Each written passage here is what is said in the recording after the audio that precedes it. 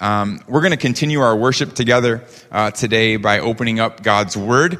And let's be hopeful and prayerful that the Holy Spirit speaks through it and that we learn from the Word today. I want to remind us, even if you've been here from the very beginning, that a couple weeks ago we began a journey in the book of 1 Peter. And what we know is that the Apostle Peter, a close disciple and friend of Jesus, writes this incredible letter. He writes it to Christians to help them, to encourage them to stand firm in the midst of trials, persecution, and heartache. And what we have seen already once in this text, but what we'll see throughout this letter is that Peter refers to followers of Jesus as exiles, as sojourners or foreigners. He says that we are exiles in this world, meaning that this world where we all live right now is not actually our home. And so because that is true, Peter is trying to help us know how to live here by having a proper view of ourselves and a proper view of God.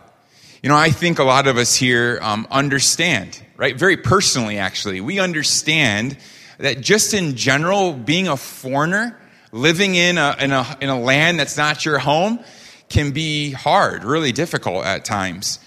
Even if you're Korean and you live here in Korea, if you've traveled at all, you know that to be true as well. Right? Things are different. The food, the language, cultural expectations. And sure, of course, you know, there are similarities. People are people, just in general.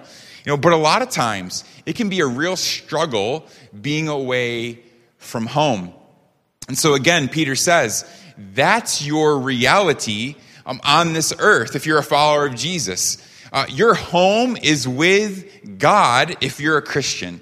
And so what does that mean? What does that look like for us? Well, enter 1 Peter. In our first 2 weeks, where we've been sort of, is we've covered verses 1 through 5. And we're going to touch back on those verses briefly during the teaching today. But if you missed those last 2 Sundays, you can certainly go back and listen. I encourage you to do that because Peter really does follow a progression here, especially in the beginning of his letter. But today, we're going to be covering verses 6 through 9. So if you have a Bible, you can turn there with me now, 1 Peter 1, 6 through 9. But before we do read the text, let's play a really short little game. It's actually just going to be a one-question game. Have you ever seen those things like which one doesn't belong? Or I remember as a kid watching Sesame Street and Elmo. Remember there's that song, there's that game. One of these things is not like the other, right? There's even a little like melody or tune that goes along with that. One of these things is not like the other. Well, let's do that. I'm going to give you 3 words, and you tell me which one you think doesn't fit. All right? Faith, joy, trials. All right, 3 words. Which one doesn't belong? Which one is not like the other?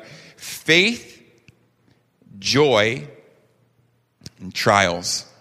I'm going to pretend like you answered your TV or your computer or your phone and nod my head and said you're right. Because of course, our gut instinct, I think, would be the word trials, right? The word trials doesn't really seem to belong here. Right? We wouldn't naturally look at these words, faith, trials, and joy, and believe that they all fit together. You know, faith and joy, sure, right? That makes sense, at least in Christian circles. But trials as an important part of our faith, or joy as a state of mind in the midst of trials, that's much harder to see. But in our text today, we're going to see the Spirit of God actually bring those 3 words together. And last week, we sort of began a direction towards that when we looked at verses 3 through 5. Peter talks there about the beginnings of our faith, or he uses the term being born again to a new life, a new faith, a new way of understanding the world. But then today, from that beginning, we're going to see Peter talk about the persevering of that faith. And more specifically, we're going to explore how our faith, when it's tested, can actually become more and more precious to us. In other words, what I see God doing in our passage today is showing us that our faith can be an increasingly precious and joyful faith, not in spite of various trials, but actually because of various trials.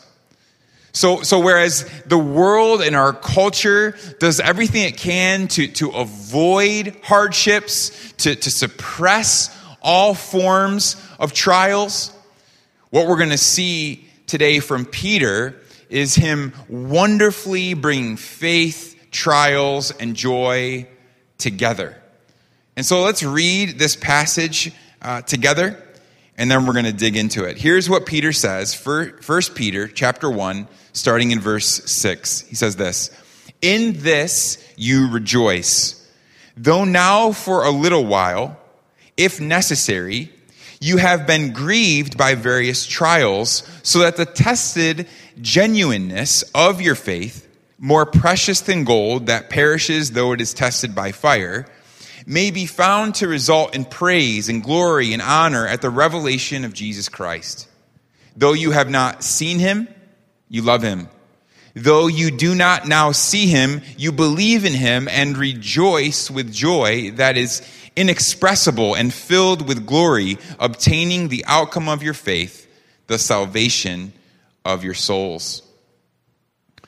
Now, if I were writing about the preciousness, the beauty and the glory of our faith, I'm not sure that I would begin like this. Right? I probably wouldn't start that conversation by talking about trials. Right? Again, look at how Peter starts. He says, "In this you rejoice," and we're going to get to that in a minute. He says, "Though now for a little while, if necessary, you have been grieved by various trials." And it's interesting to me, Peter isn't making this contrast here. Let's be clear. He's not making this contrast here like we have these present trials now, and then someday we'll have this amazing no trials time of joy. Right? He isn't saying like, life really stinks right now, but just keep going because someday it'll all get better. He isn't doing that here. But what Peter is doing is sort of introducing, in a very real way, this paradox for us on how we can greatly rejoice now in the midst of the trials that we face. That we can have a joyful faith, a precious faith, again, not in spite of, but because of the trials that we walk through. And so let's talk about that. And to do so, I want to show you three main aspects related to faith that comes out of this passage. And here's the first one in regards to real faith. Number one, we start here today. Number one, real faith is grounded in Jesus. Number one, real faith is grounded in Jesus. Before we get to that point specifically, we need to even take a step back and just define faith. Right? Because I don't want to just assume we're all on the same page here. And thankfully, Peter actually gives us a really simple but wonderful definition of it right here. Look down to verse 8 in our passage, the very beginning of it. He says this, "Though you have not seen him, you love him.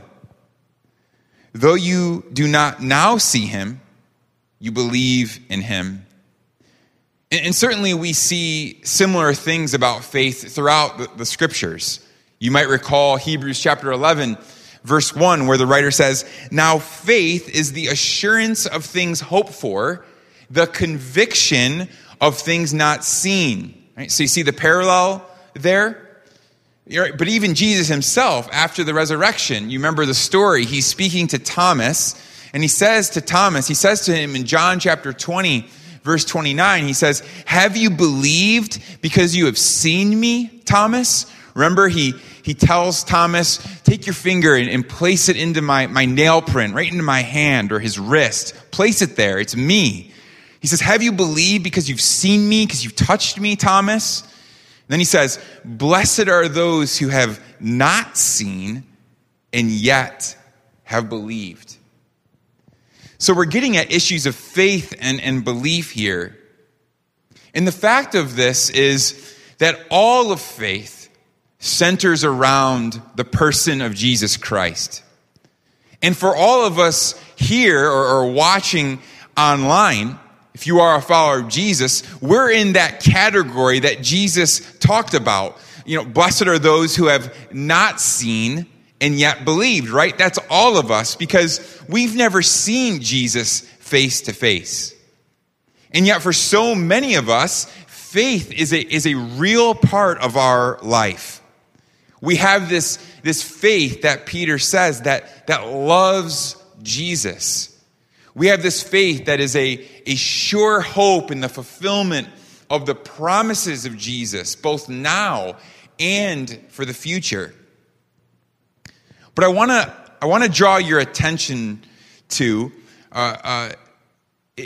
the point I want to draw your attention to is that faith here has a particular focus, a specific object. Faith, when we talk about it as followers of Jesus, it's not a blind faith, right? Nor is it a type of faith that just this kind of arbitrary, wishful thinking, like, I just really hope that this thing happens, right? That's not faith. That's not the faith that we see in the scriptures. See, faith is grounded. True faith is grounded in Jesus. Right? That's why Peter says, though you have not seen him, you love him. Though you do not now see, again, him, you believe in him. You get that? 4 times in 20 words, Peter says him. And who is him here?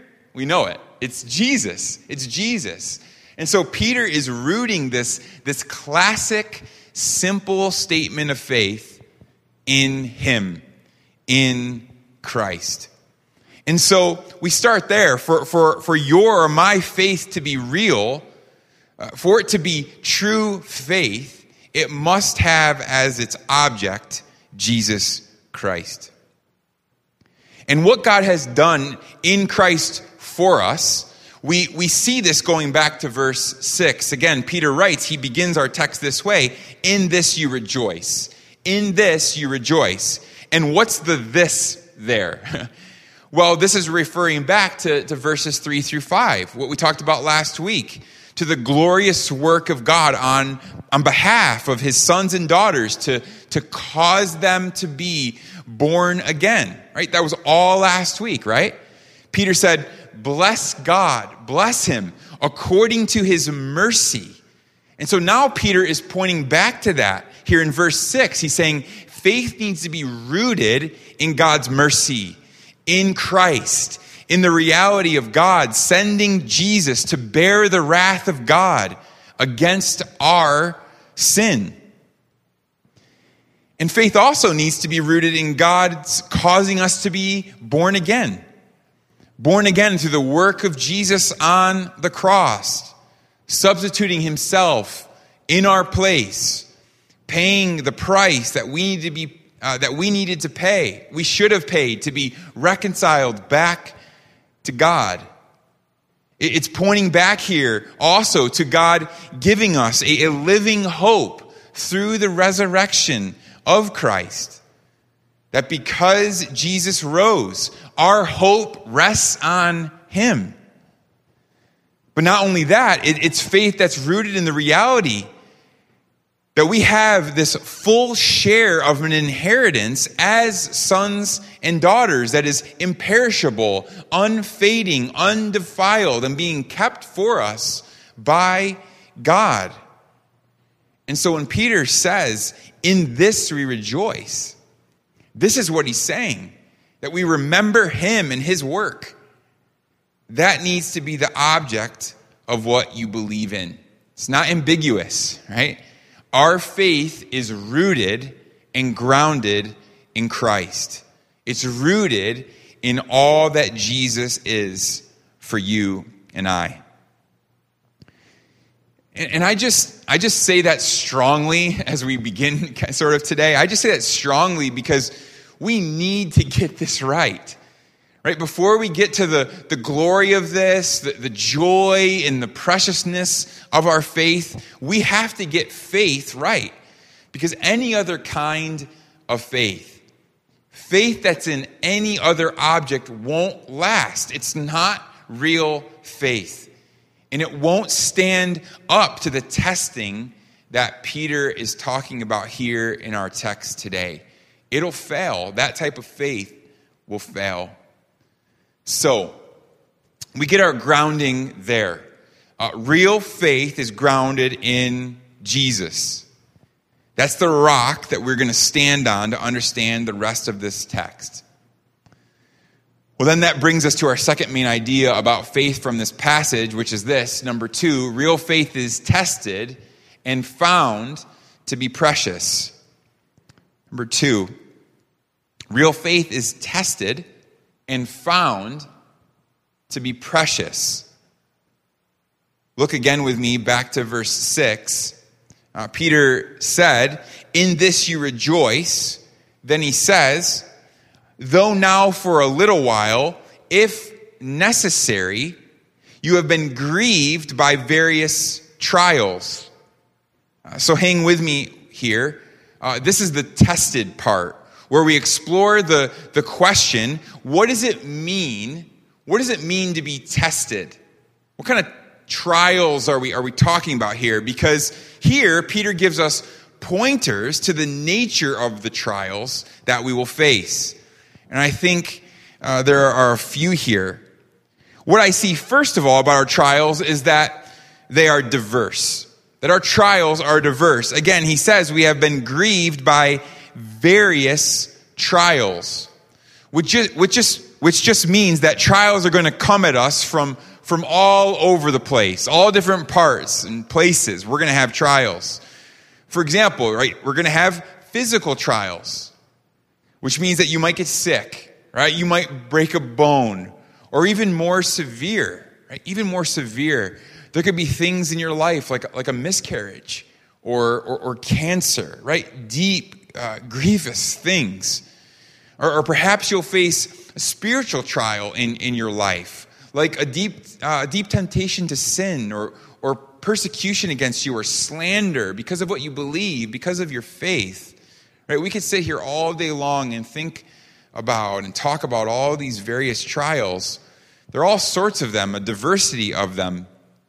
But what's interesting is that in general, Peter also says, another component to our trials, is that they are temporary. He says that they're temporary. That's why he says there, though now for a little while. A little while. Right? And I'm sure some of you have been through really lengthy trials in your life. Maybe for some of you, you even have a real chronic issue, like something that you've been facing your entire life. And so, like up to now, the entirety of your life has been hard. But even so, we need to trust this, that when Peter says this, he knows for sure that even lifelong trials, right? Trials that you might face throughout the duration of your entire life, they are short, temporary, in comparison to the promise that we have of eternity. That's why the Holy Spirit also said through the Apostle Paul in 2 Corinthians chapter 4, verses 16 through 17, Paul says this, "So we do not lose heart. Though our outer self is wasting away, our inner self is being renewed day by day. For this light momentary affliction is preparing for us an eternal weight of glory beyond all comparison. Right? So wait a minute. Did you hear that? Right? Our bodies are wasting away. And Paul says that he calls it a light momentary affliction. Right? He could say that. Our bodies are wasting away, but yet they're just a light momentary affliction. Yes, he can say that. And why? He says it there because that affliction, that light affliction, is preparing for us an eternal weight of glory beyond all comparison. And we're seeing here Peter argue a similar point. And so again, we need to understand our trials. Here's the point here. We need to understand our trials in the grand scope, in the grand scheme of God's purposes for us. So we have the nature of our trials here. They're diverse. They're relatively temporary. We also see here in our text that they are necessary. They are necessary. Again, he says, though now for a little while, if necessary. That's a pretty interesting two-word phrase there. And so what's going on with that? Well, you could think of it like this. Peter was saying something like this. Though now for a little while, if it is God's will that they be so. If it's God's will that those trials be so. And there are a couple things I think we can pull from this. First, not all of us will suffer all the time. Okay? I think that's good news. Not all of us will suffer all the time. Right? Not all of us will face trials all the time. Maybe right now you're in a really good season. You're in a mountain season right now, and there's no real trials in your life. That's good. Okay? Amen for that. But what we also see here is there will be times, and I believe this is for all of us, that there will be times when for the strengthening of our faith, for the sharpening of our obedience, for the greater treasuring of Christ and God's desire for us to cling on to Jesus, for the glory of God, various trials will come. And so while there are so many things that we go through that are difficult, I believe that we can take comfort here knowing that there is always purposefulness to what God is doing. That actually God never makes a mistake. And listen, that's not to downplay your or my trials at all. Peter says, you have been grieved. You've been grieved. And that's strong. That's a very strong word there. In other words, he's saying, he's confessing, he's admitting, I understand, right? Sympathizing, empathizing with you. There's been great, deep distress in your life, right? Trials are real. They're hard. They're painful. They impact our lives in very real ways. But at the same time, they are purposeful. At the same time, God is working in them. And that means that God has a plan even in our pain. And Peter assures us of that there is a sovereign purposefulness to our trials, and it's tied to our faith. And that's exactly what we see in verse 7. Peter says, all these things happen. All of our trials take place, he says, so that the tested genuineness of your faith, let's skip the dash portion for a moment, so that the tested genuineness of your faith may be found to result in praise and glory and honor at the revelation of Jesus Christ. And then he defines the precious genuineness of our faith by saying that it's more precious than gold that perishes, though it's tested by fire. Now, in that sentence, there's a lot. There's a lot here. But let's slow down just for a minute and reflect on this. Let's reflect on these truths. This concept here the tested genuineness of your faith is actually a common theme in the Bible. It's all over the scriptures, actually. Job spoke of it in chapter 23, verse 10, when he said this. He says, when he, that's God, when he has tried me, I shall come out as gold. Or Psalm 66:10, for you, O God, have tested us. You have tried us as silver is tried. Now, let's think about this illustration of gold here. Okay, let's think about gold. If you know anything about gold, you know that gold is heated to extreme temperatures to separate impurities that have been found or that have found their way into them. And so when you pick gold out of the ground, right? If you dig out gold, we know, right? It's not pure, right? There's blemishes. And so to make it pure, what happens is the process is that the gold will be heated up. It's put into a fire. And as the gold melts, what happens is those impurities that are in that gold, what they'll do is they will surface to the top. They rise up, they come out to the top of the gold so that they can be easily skimmed out. And then what's left for you is pure gold. So I think you might see where Peter is going with this, why he uses this illustration in relationship to our faith. See, there are often other things, sometimes other people, that we trust more than we trust Jesus, or at least that we trust alongside of Jesus and kind of give equal weight to. And so for some of us, right, it's Jesus plus someone or something else in my life. Like it's Jesus and my job that I put my faith in. It's Jesus plus my health. That's where my hope is found. It's Jesus plus a life with no stress, right? That's where I get my peace. And actually it can be more subtle than that, right? Maybe you're trusting Jesus, or you decided to trust Jesus from the very start in the first place because you wanted comfort in this life. Right? Maybe you decided to follow Jesus because you thought that it would lead to a life of you getting a bunch of things, sort of like Jesus is some sort of genie for you. Right? But you see, if your faith is tied to or rooted in any of those things, Jesus plus something else, right? It's an impure faith. And so for our sake, for our benefit, for our good, to test that, we face trials. Or you might say it this way, as one author, I think, really, really nicely put it. He said, the trials of life test our faith to prove our sincerity.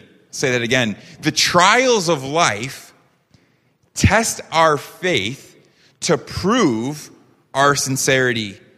And that's Peter's tested genuineness idea here. Right? We are tested to see if our faith is in the right place, to reveal the genuineness of it.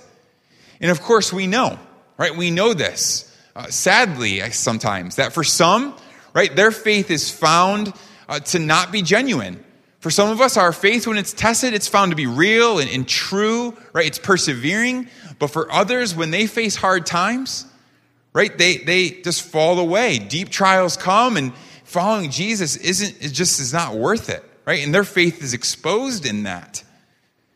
True faith, genuine faith, real faith is meant to have a single object, Jesus Christ himself. And it has a single goal, the glory of God in Christ. And so that's sort of the second part of this. Yes, trials help us understand the realness of our faith, but also our trials ultimately lead to glory and honor. And we see this really clearly, actually, in Isaiah chapter 48, where God says this. He says, behold, I have refined you, but not as silver. I have tried you in the furnace of affliction, And then he gives the reason why he does this. And it might surprise us. He says this, for my own sake. And then he doubles down. For my own sake. That's not a typo. He says it twice. For my own sake. For my own sake. I do it. For how should my name be profaned? Listen, my glory I will not give to another. So God says there needs to be a tested genuineness to your faith, because not only is your faith at stake, but so is his glory. So is his glory. And so in a real sense, there is a testedness to our faith, and that testedness produces glory, which makes our faith more and more precious. Going back to the gold image really quick, here's what we also know. When the temperature increases for gold, again, it's heated up, temperature rises, there's this purification that takes place, right? There's a separation that happens between what is pure and impure. There's a discovery of what is sound and what is good. But here's the thing. When you heat up gold, it actually decreases in weight. Because why? Well, because really simply, we're pulling things, or you're pulling things out of it. And actually, if you heat up gold too much, at too high of a temperature, the gold can just disappear and melt away altogether.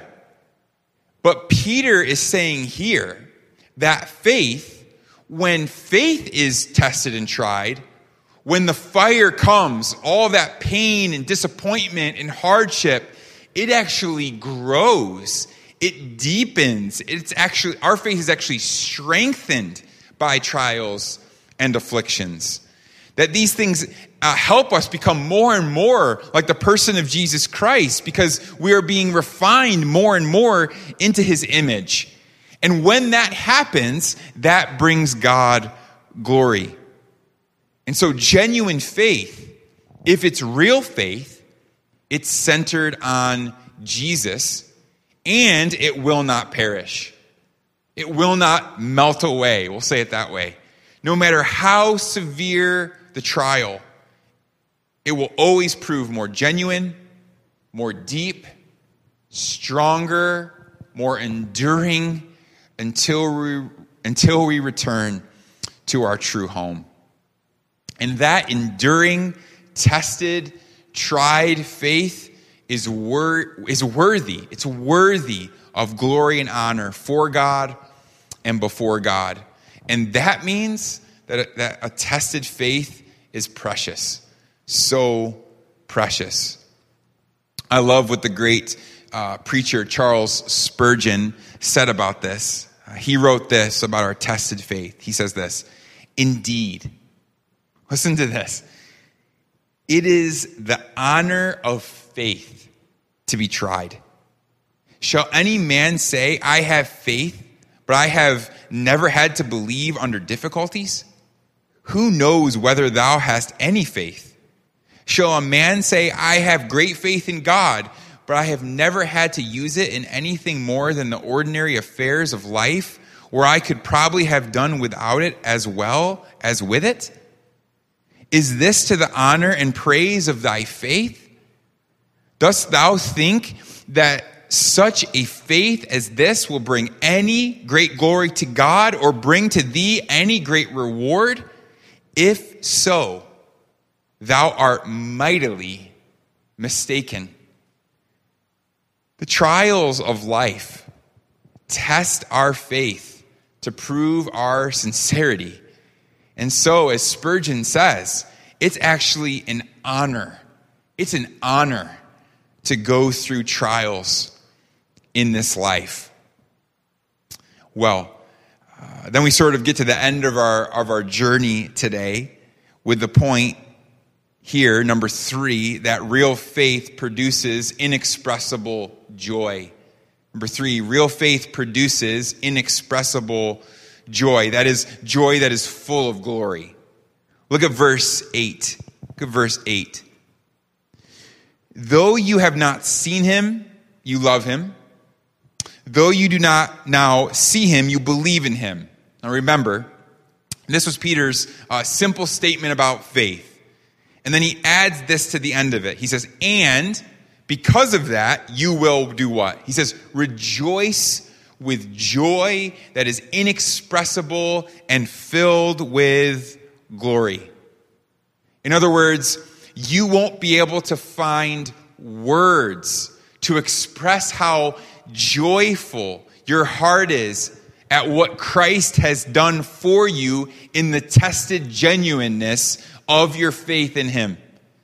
It's a joy that is without words and filled with glory. And so let's be really clear this morning, especially as we talk about trials, right?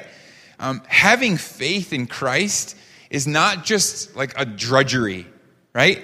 The life of faith is not one where we're just supposed to sort of grit our teeth and bear through it, just waiting in misery for our lives to be finished, right? Not at all. That's not the life of faith, right? We know that God has created you and I for communion with him.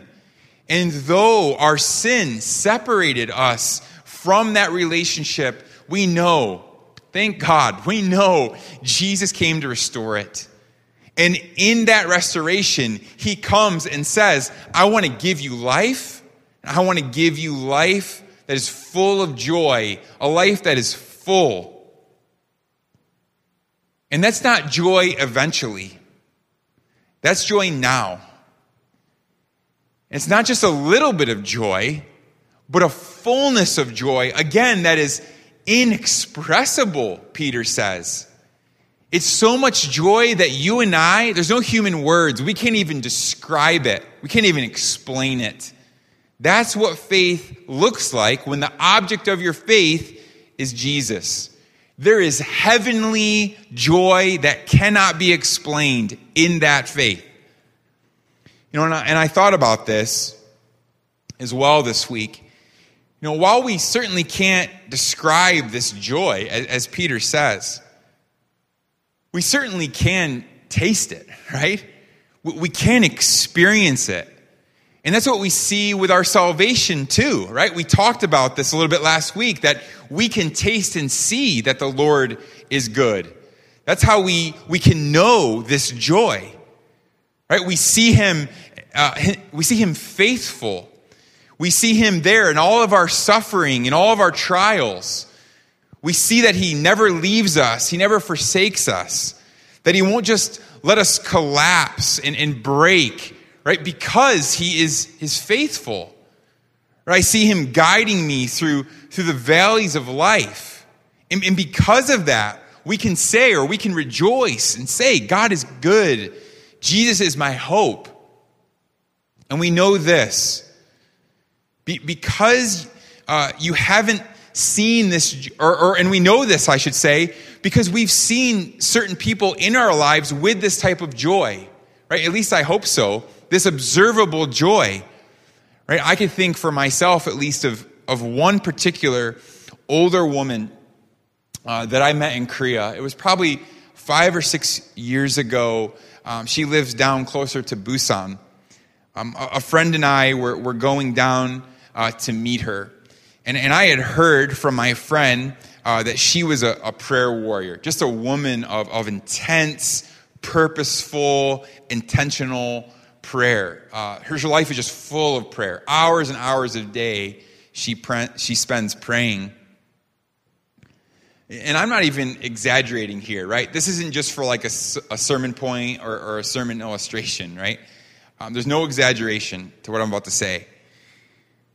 But when we got to the place where we were meeting her, I remember we walked in.